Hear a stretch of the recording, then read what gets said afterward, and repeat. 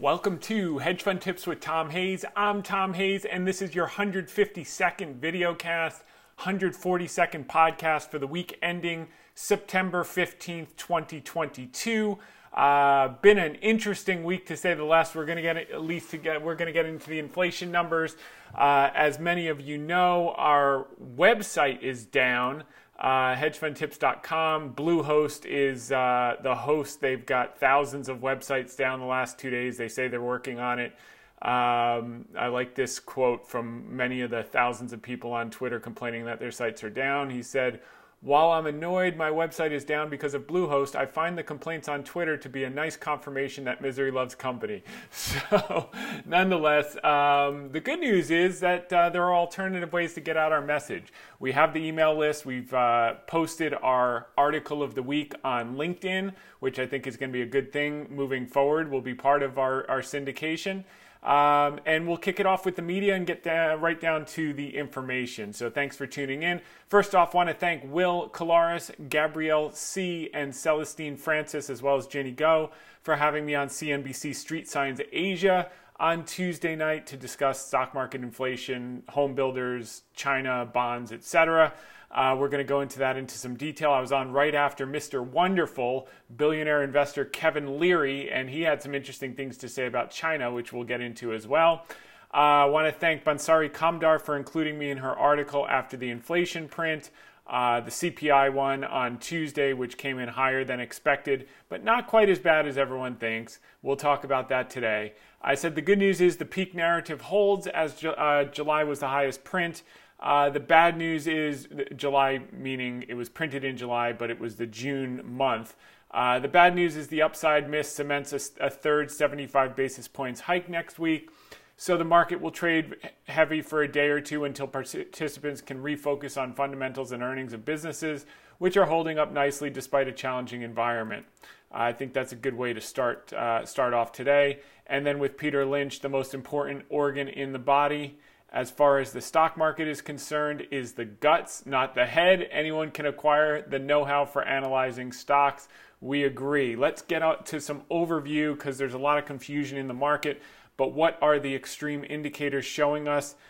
This 10-day put-call ratio is extended. This is generally, with the exception of the pandemic, where you want to be a buyer, not a seller. I don't see any pandemic coming around the corner, and I certainly don't see a great financial crisis coming around the corner because debt levels are much lower than they were during previous crises. NASDAQ 1% EMA, advanced decline ratio, that started to come off the bottom. Then we got hit over the head a little bit this week with the CPI print, but I think that'll work itself out. Now everyone is in a trading range until Powell speaks. We know he's going 75 now. The question is, what will his guidance be moving forward? And I think he has to be very, very careful because there are already two 75-point hikes in the hopper that have happened. And not waiting for the lagged effect, he could definitely drive the economy into a strong recession if he goes too heavy with the cuts, with the hikes, and with the guidance. But I think we'll see if it's going to be 75-50-50 or 75-50-25. And we'll get a little color on that. But owner's equivalent rent we're going to talk about, that kind of misled the CPI print because they changed how that's measured. And with housing prices coming down, owner's equivalent rent comes down on a lag basis as well. But that's kind of misrepresented in how they're calculating it right now. But as we see, more and more of these indicators are near areas of buying versus where you want to be buying versus where you want to be selling. Even the real estate, this is correlated with rates. Rates are up, yields are up on the basis of the print, but these tend to bottom out and go up as rates get compressed. And we talked about it on CNBC. We're going to cover that in this podcast videocast. Dow, intermediate term breadth momentum, same thing, where you want to be a buyer or seller, same thing with mid caps. NASDAQ volume momentum. So all these things, equity, National Association of Active Investment Managers down at 33%. Only was this low at the pandemic lows. So you tell me, is something worse than the pandemic coming in the next 2 months? I'll take the other side of that trade. PMO by all, like we said last week, it had touched 1, but sometimes they stay that way for a couple weeks before reversing. And I think that's what we're just dealing with right now, the seasonality of September. I think there's the old saying, sell Rosh Hashanah, buy Yom Kippur, or some ridiculous thing. But it tends to be a seasonally weak period in the short term, and then a rally into the end of the year. Everyone's kind of looking for that, which is why I think we're not going to go retest those June lows. But if we do, 2 weeks of just waiting is not the end of the world. PMO by SPX, same thing. These things can stay down for a little while, but these are areas where you want to buy, not sell. Pring diffusion. That's interesting. Pring emerging market diffusion indicator. This is, we have the SPX on the bottom, but actually, if you put the emerging markets on the bottom, this is a pretty good indicator for emerging markets where you want to be a buyer versus a seller as well, which, as we've said repeatedly, is going to depend on when the dollar starts to turn. But when it gets this low, it can be an interesting place to go. So you get the point on the overview of the market. Here was another one that we put out on Monday or Sunday. This was the NASDAQ percentage of stocks above the 200-day moving average. I mean, this goes all the way back to the great financial crisis. The last time they were this low was the European debt crisis. You wanted to be a buyer that October. We're lower than we were then. And then you had the 2016 thing with the high yield market. That reversed quickly. The 2018 thing when Powell almost threw the economy off the cliff and had to reverse on Christmas Eve, and then the pandemic. So every single one of those times was huge buy opportunities in equity markets. We're back to the future. We're there once again. Billionaire investor Mr. Wonderful said the stock market route is a buying opportunity, especially in China. And it's funny, I was in the queue with the producers waiting to go on, and I'm listening to Kevin O'Leary basically steal my whole spiel ahead of me. Billionaire investor Kevin Leary, nicknamed Mr. Wonderful, he's on Shark Tank, is advising people to invest more in Chinese stocks. What he says is, if you're looking for long-term secular growth, there's no question the Chinese economy over the next 20 to 25 years is going to become the largest on earth. There's no stopping that. There's no denying it. I disagree with him on that. I think over the next 3 to 5 years, it's going to be the biggest outperformer. But as we covered 3 weeks ago, I think it becomes Japan after, call it, what are we in, 2022? So after 2027, by the end of this decade, it will peak just like Japan did at the end of the 80s because of their aging population. But with all moves, the last part of the move is the parabolic move to the upside. And I think they're going to see the most growth in the shortest period of time over the next 5 years before finally peaking. And O'Leary, who invests in Chinese stocks, says the growth of China's internet behemoths reflects a consumer emergence, much like the earlier consumer emergence in the U.S. economy, and could offer similar profits for investors. If you own Amazon, why don't you own Alibaba? O'Leary asked, referring to multinational e-commerce giant Alibaba. And let's see. Here it is. Yeah, yep. The founder of investment company O'Leary Ventures and a shark on ABC Shark Tank said on CNBC Street Signs Asia on Wednesday. It was Tuesday night, Wednesday morning for Street Signs Asia, so they're quoting him from right before he went on, right before I went on CNBC Street Signs Asia. So we agree with Mr. Wonderful on this case, and I guess several others. And here was the promotion that CNBC put out. Moving right along, Sumit Kapoor, you may recognize his name because he's asked so many AMA questions over the last 2 or 3 years on our podcast. He's been an ardent follower and supporter, and he seems to have internalized some of the lessons because he put out a great thread on Twitter this week. These 10 catalysts are lined up for Alibaba to significantly appreciate before year end, and he tagged me on it. So great work, Sumit. He said one conclusion. So basically, he compiled all the things that we've been talking about, and he did go into further detail on one of them, which I thought was really interesting, was the conclusion of SoftBank's Alibaba stock sale by September end. In August, SoftBank announced they will sell a maximum of 242 million BABA ADRs to FIs. As part of this deal, the closer BABA's price was to 91.19, the higher the number of ADRs the FLs would receive. So this was the press release. 91.19 was the closing price of BABA on August 9th when the deal was signed. Guess what? The average price of BABA has been between August 10th and September 9th, has been 92.79, within 2% of 91.19. During the time frame, the minimum and max volume per day of the ADRs, you can see is big time volume.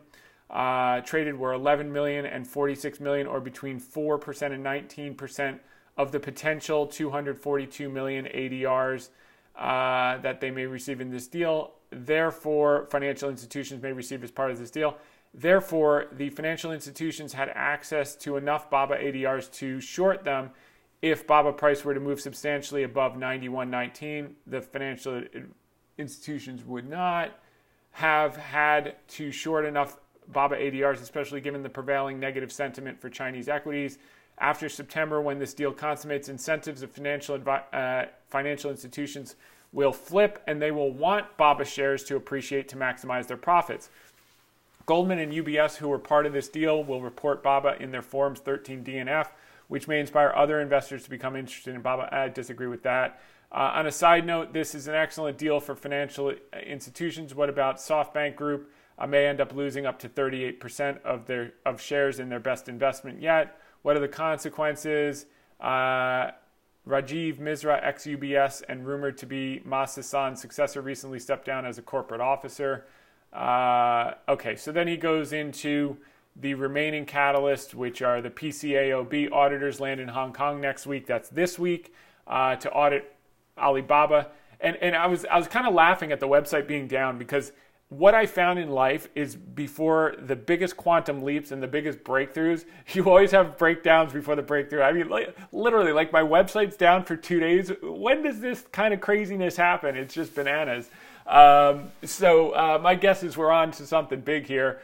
Maybe this will be the catalyst. And we know from the annual report that PwC has said that we've conducted BABA's audits in accordance with the standards of the PCAOB since 1999. So I think it's going to be a non-issue there for the listing. It'll take some overhang off the stock, etc. So he goes into some great detail on this. Additional stimulus from Chinese stimulus measures. We've covered all that. COVID cases rolling over. We've covered that. The upgrade we covered on last week's call, he put in there. The podcast he put in there for number 7. GavCal is talking about they'll drop the tariffs at the G20 when Putin and not Putin, Xi and Biden meet. We'll see. Won't hold our breath there. Xi could provide boost to China's stock market. This is ahead of the China National Congress. We'll see. I mean, time is running short on that thesis. And then change in consumer sentiment will cause them to re-rate. I mean, that's opinion follows trend as we get one of these catalysts to kick in. The ones that I covered on CNBC, though, were just kind of some of the parts. With current assets at 102 billion, cash over 73. The market cap at whatever it is, 270 billion. They could basically buy in, a third to a half of the shares, number one. Number two, people continue to forget they still own a third of Ant Financial, which was going to IPO at 300 billion. So we'll call it's worth 200 billion. That's another 70 billion. So now you're at 170 billion. And then you've got the cloud that's going to triple over between now and 2025. Alibaba's got 36, close to 37% share. That could drop 20 to 30 billion to the bottom line. You give that a 10 multiple, that's another 200 billion.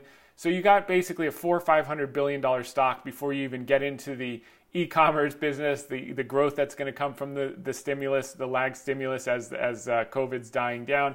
And what I like to say is, I responded to someone on Twitter when they were saying, "Oh, more shutdowns, blah blah blah." I said, "Listen, COVID zero is temporary. Business moats are permanent.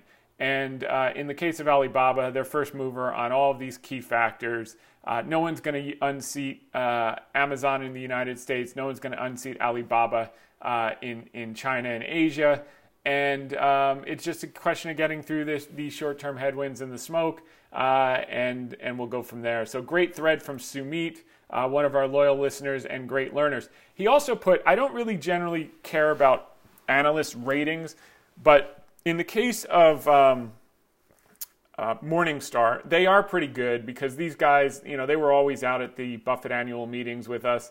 They're steeped in, Buffettology, so to speak, and analysis and valuation. So they do good work. If you read any of their reports on stocks, it's not like the normal sell-side nonsense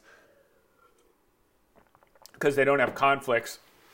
And Sumit pointed out that according to Morningstar, Baba is selling at 50% discount to its fair value, the highest discount of KWEB, which is the China Internet ETF top 10 holdings. We agree with that, and they'll take this rate, just like the sell side, they'll take this rating up even higher once the stock moves up. That's the PCAOB, that's the COVID cases. And then finally, CalSTRS, which is the California State Teachers Retirement System. This is from Marcel Munch. You may remember I was on his podcast a number of months ago, and he's got a lot of great followers that are super, not only Alibaba fans, but NIO. They're big into NIO, one of the electric car companies over in China, and always love them. They do a great job. But anyway, they're looking to appoint China-focused equity managers for the first time ever. They've got $312 billion under management. So my guess is they're getting ready to front-run what's happening at the end of the year with the dual listing, with $30 billion of demand for what we expect to be Alibaba demand before the end of the year from mainland China through the Stock Connect once they have the dual primary listing. And I think enough institutions are going to be smart enough to front-run the mainland Chinese retail investors that are coming in. They own about $30 billion worth of Tencent. That's where we get that figure from. They've wanted to own Baba for decades, and now they're finally getting the chance, and that'll happen with the Stock Connect listing. So Chinese rush to repay mortgage gains, momentum in abrupt U-turn. You may have caught the note that I put out that Evergrande restarted like 90% of their projects that were stalled, and the movement to quickly pay off mortgages is an abrupt U-turn for many Chinese people who used to go all out to borrow funds to buy houses during the real estate boom years. As the property market slumps, the once sought after leverage has turned into a burden that some say they must trim or get rid of. So that'll be good for the banking sector as those get paid down. And for the credit system, which is good. Chinese Chengdu exits full citywide COVID lockdown on Thursday. So that's today. They finally ended that new lockdown. Chinese bank, this is important. Chinese banks cut deposit rates in first broad move since 2015. If you followed Chinese markets, that was a good year to be a buyer. 7 major banks reduced benchmark deposit rates for clients. Move comes amid efforts by Beijing to boost economic growth. So basically, we're not going to pay you anything. You got to put it to work. In other words, if you keep it in the bank account, you will lose money consistently to inflation. It's almost like putting a time fuse on a transfer payment. If you say, we're going to help you out with food and stuff like that, but you got to spend it within 30 days. Well, people are not going to wait 31 days. It's the same when you have inflation and you lower the interest rate on deposits. People are going to figure out how to invest it or save or spend it versus let it sit in the bank in fear, because obviously people were hoarding their money, not knowing when the next shutdown was going to be, and now the government's saying, well, you don't know when the next shutdown is going to be, but if you hoard, you're going to lose, and so they're trying to force their people to spend and to invest. Tencent secures first China video game license in 15 months. So that's positive. That was one big overhang on some of the China internet stocks. Evergrande has resumed construction on 668 of 706 China projects. Now on to the general market. This is from a guy named Milton Berg. S&P 500 generated an 80-to-1 downside to upside declines to advances ratio. I guess that was on Tuesday with the knee jerk to the CPI. This occurred 27 times since 1980. 120 days later, the S&P 500 had gained in price 80% of the time for a median gain of 13.23%. And the median decline, the other 20% of instances, was 4.26%. Now, this is very important. We cut the video from CNBC. We saw it live. We have YouTube TV. We cut the video of one of our favorite sell-side strategists, Jim Paulson of Luthold.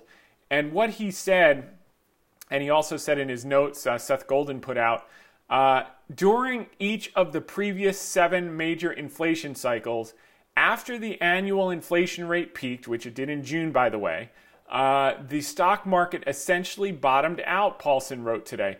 Consequently, based on the big inflation cycles of the last 100 years, this current stock market low is already in because the inflation rate has already peaked. We've been saying this since June.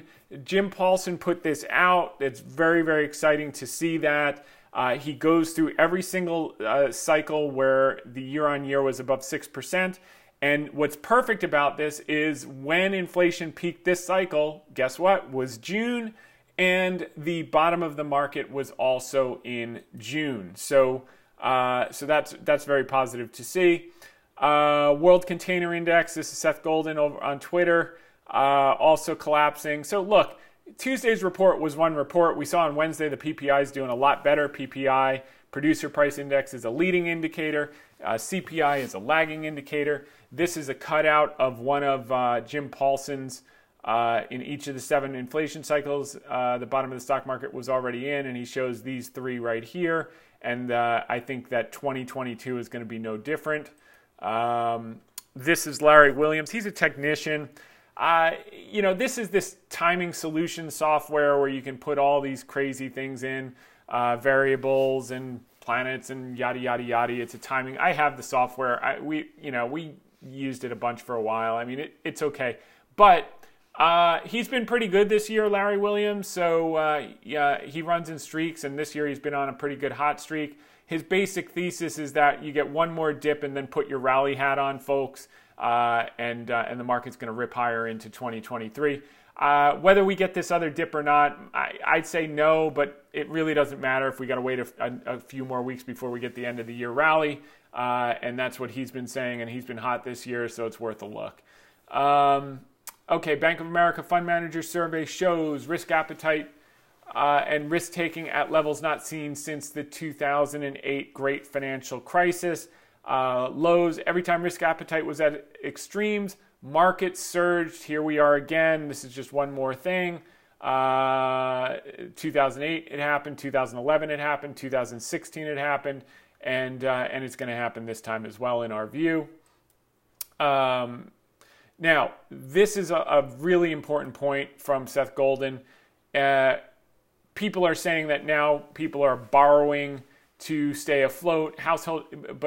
When you look at the data, it's just the opposite. Household balance sheet is in the best shape since the 1970s. And if you look here, you can see that household debt service payments as a percent of disposable personal income are at 4 or 5 decade lows. So don't buy the hype. Producer prices decelerate faster than expected. That won't change the Fed's plans. Probably not. 75 basis points was already kind of expected before the 1,200 point drop on Tuesday.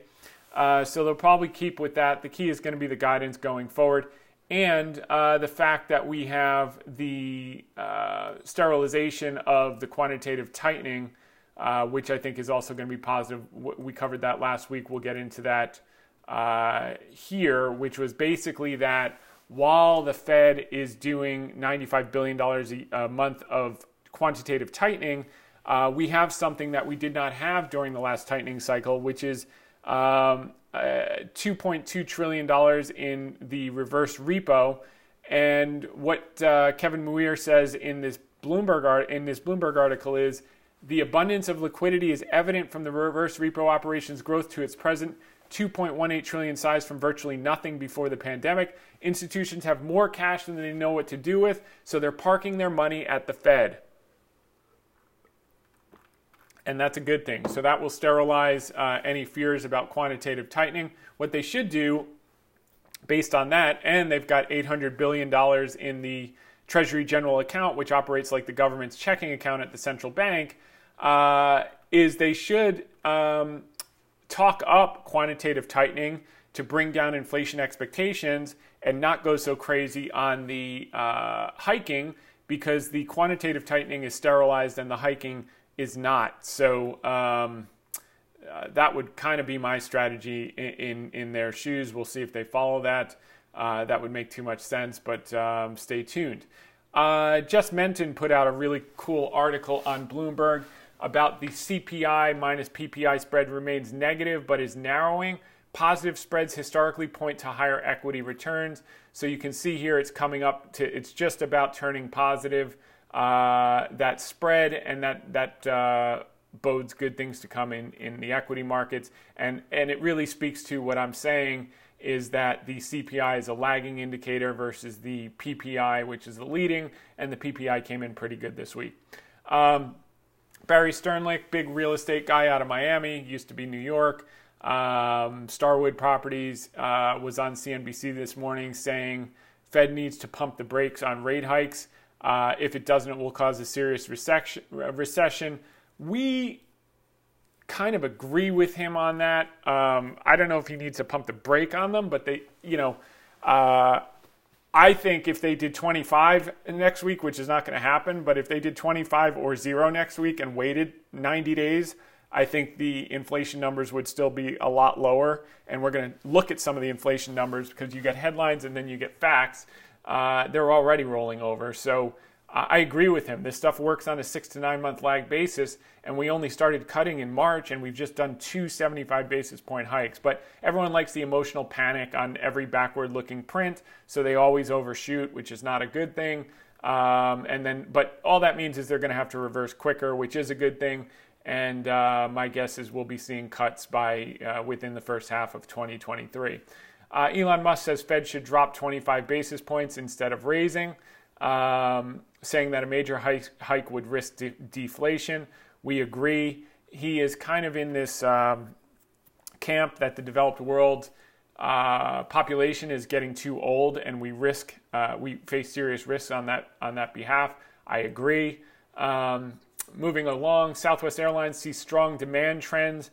Business travel may be coming back. I was planning to cover Expedia on this basis on CNBC. We didn't have time, but just like we saw the leisure travel, revenge travel happening over the summer and in the last 6 months, we are seeing the same thing with business travel coming back for the first time in major ways. As a matter of fact, 5 of the last 15 days, it may be 6 or 7 now, I haven't looked since Tuesday, but have higher TSA pass-through numbers than the equivalent day in 2019 pre-pandemic. So that business travel is coming back in earnest.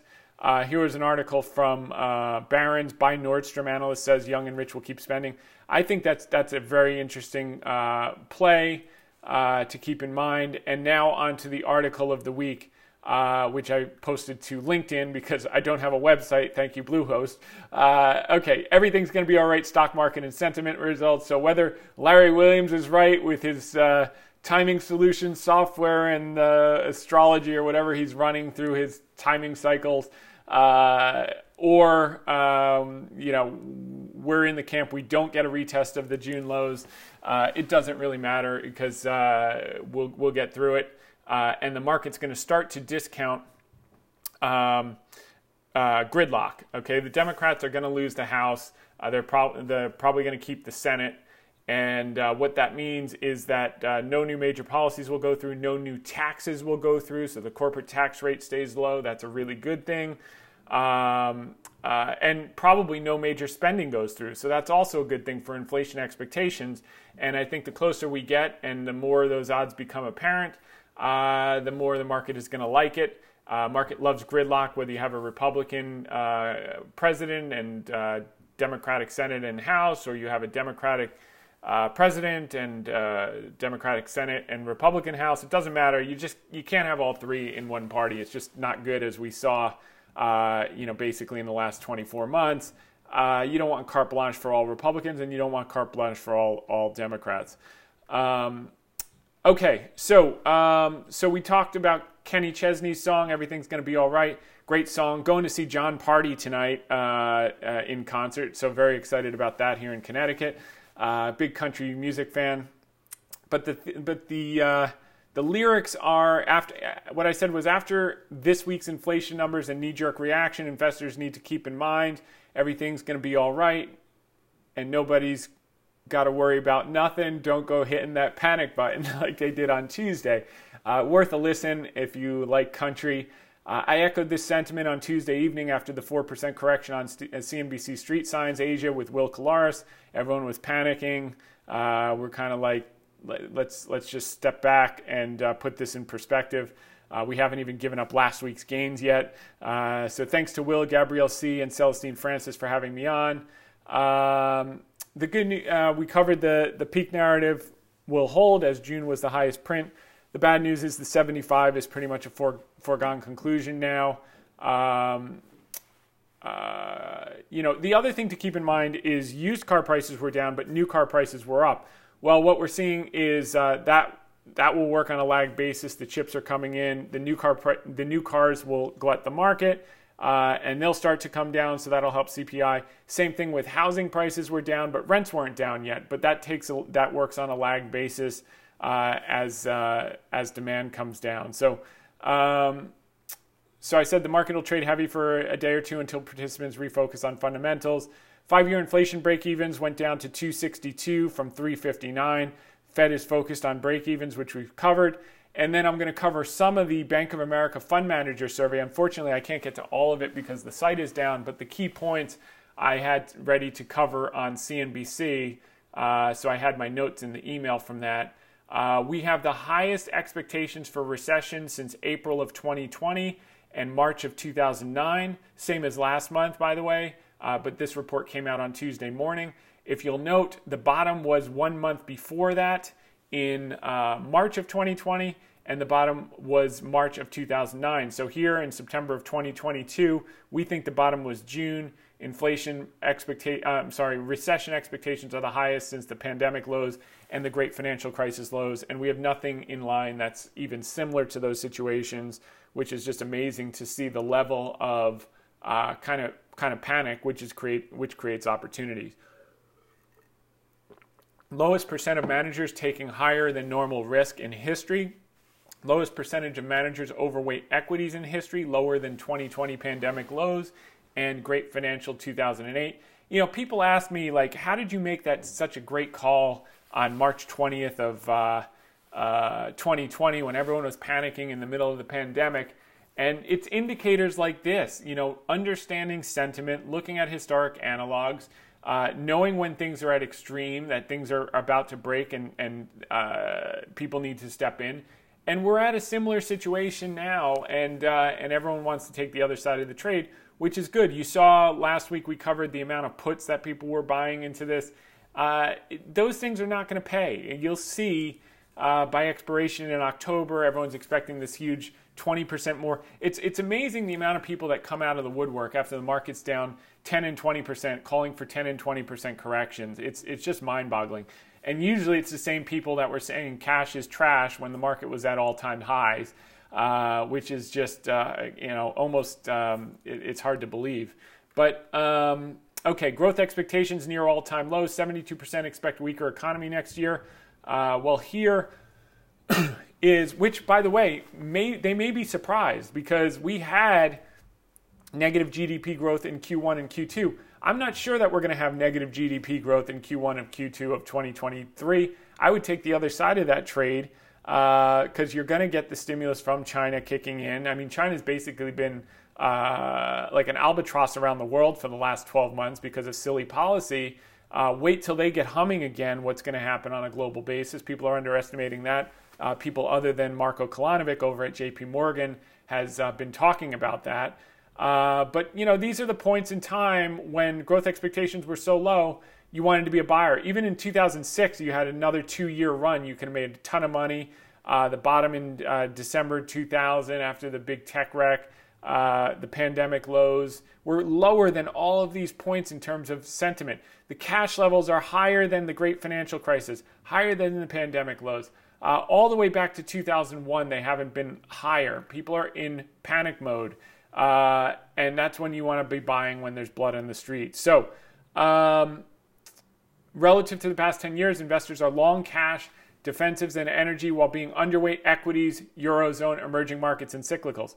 I'll tell you what, as much as I love the emerging markets and all you have to do is watch the dollar for that trade, the Eurozone is getting attractive. And people are like, Eurozone? Well, they're going to freeze this winter. It's going to be a depression. That may be true, but everyone knows that. So then in the face of that, what do you buy that's high quality that when this is all resolved? I mean, you know, you got this crazy news this week that Ukraine could even win the war, which would be unbelievable. I still think not the highest probability, but no one would have thought that 2 months ago. And what a surprise that would be. Imagine if you're in the highest cash position you've ever been in your life, and, you know, all these body bags are going home to Russia. All these moms are losing faith in Putin. And all this, you know, and NATO's pumping Ukraine full of weapons. You know, imagine you had an upside resolution like that. What would happen to energy, number one, and then equities and everything else, and you're in your highest amount of cash, you have the lowest amount of risk on in history, and then all of a sudden in one day the market's up 6, 7, 8%, and then you get a gridlock in Congress, then the market's up another 3, 4, 5%. You're still stuck in cash like you were in June, and you missed the whole summer rally. What do you think happens into year end? And that's how these big moves happen. So take the other side. Looking a few months out, the pain trade is up. Market will start to discount gridlock after November elections. No new taxes or policy change equals bullish. Contrarian trades. Watch the smart money, not the emotional knee jerk. If you can step in at extremes when volatility and fear are high and be patient in the short term, you'll make outsized returns over time. So short the USD, commercial US dollar, commercial hedgers, green line at the bottom, aggressively short as was the case before peaks in 2020, 2017, 2015. Look, guys, I'm just pointing it out to you. 2013, 2009, 2006. So you can bet against them, but it would be the first time in 2 decades that they weren't right. That's all I have to say. And this is from Kimball Charting, just the other technical stuff he looks at. You know, it's worth looking at, but not something worth making a decision off of. Long treasuries, 10-year note. Everyone right now thinks rates are going what? Up. Okay? Everyone is on that side of the boat. Well, let's take a look at other times that people were so darn certain that that was going to be the case. Here's what commercials were doing. They were hedging and taking the other side of the trade. And guess what? You had a monster rally in bonds, a compression in yields. That was after the 2018 mishap of Powell. We could have the same exact thing. If you think he's not making mistakes tightening this much, just wait a few months. You're going to see what happens, and you're going to see how quickly he pivots. And it will probably come from the high yield market, by the way. 2017, same thing. You got this rally when everyone was short bonds. Same thing here in 2014. Bonds rallied, yields compressed. Then 2011, same thing here. Bonds rallied. Same thing in 2009. Bonds rallied. So it just goes on and on and on and on. Same thing here. So same thing with S&P futures. Commercial hedgers, green line at the bottom, aggressively long, as was the case before equity rallies in 2020. Here you go, right here. Boom, big rally. 2016, commercials long, the green line. Boom, multi-year rally. 2011, debt financial crisis. They're just as long as they are now. Boom, big rally. 2009, they were short, and now they're long, and boom, big rally. So, and then they wanted me to cover a few stocks. I just went into Alibaba, which we've already covered, the audit clearance, the Stock Connect, the buyer demand from mainland China, the massive stimulus, Ant Financial. Oh, and by the way, you get a great e-commerce business on top of it. Expedia, I was talking about the business travel, trading at 11.5 times next year, 34% earnings growth. And Lennar, wait for bonds to get bid, trading at 5 times forward, starter home demand, etc. All the trades that no one wants right now. And it was funny, I kept talking with Will. I know it looks the opposite today. Just wait a couple of days. And he was laughing. So more on inflation, guys. Has inflation peaked? Just follow the trends. So you saw energy commodities down double digits. You saw energy services like utilities lagged. Those were the big contributors to the miss. And then used cars were down. And then we just went through a bunch of the consumer and producer metrics. What you can see in all cases is the trend has rolled over. So you can read through these to get granular, but we're not going to spend time on that here because you can just do it. It's just very straightforward. We know where the trend is going. And the Fed should be a little bit patient here and listen to Barry Sternlicht and Elon Musk, economist extraordinaire, and Jeffrey Gundlach, who's one of the greatest bond traders of all time, saying the exact same things. The Fed needs to be careful. This stuff works on a lagged basis. So you just see it across the board. And then on the producer side, it's even more extreme.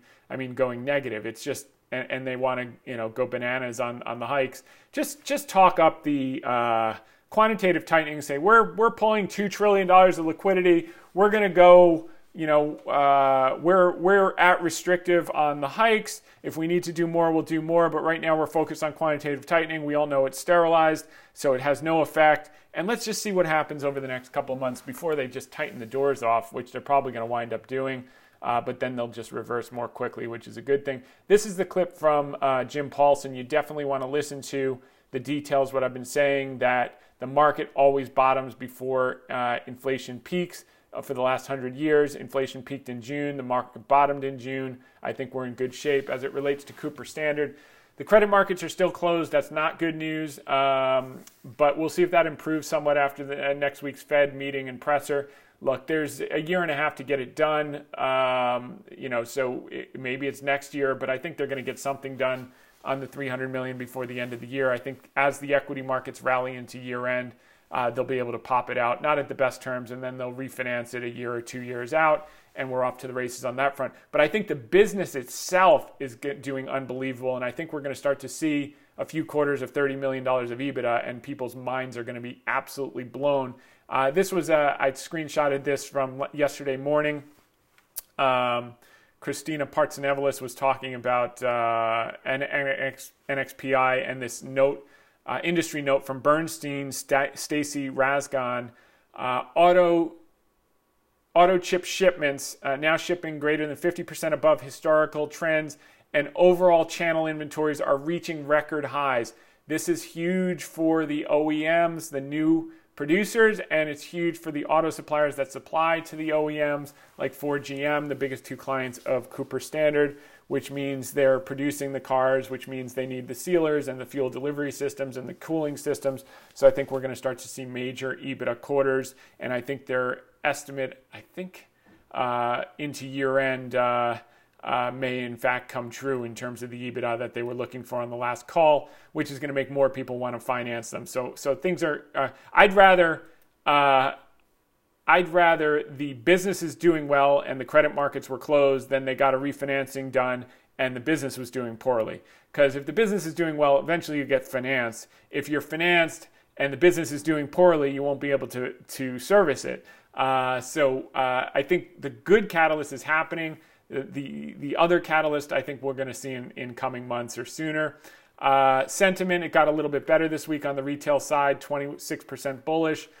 Fear and greed is back to fear. That's good for buyers, bad for sellers who are selling in the hole.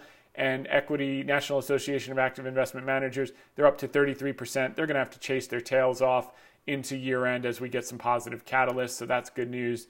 As for economic data, we kind of have gone through it ad infinitum as it relates to the inflation.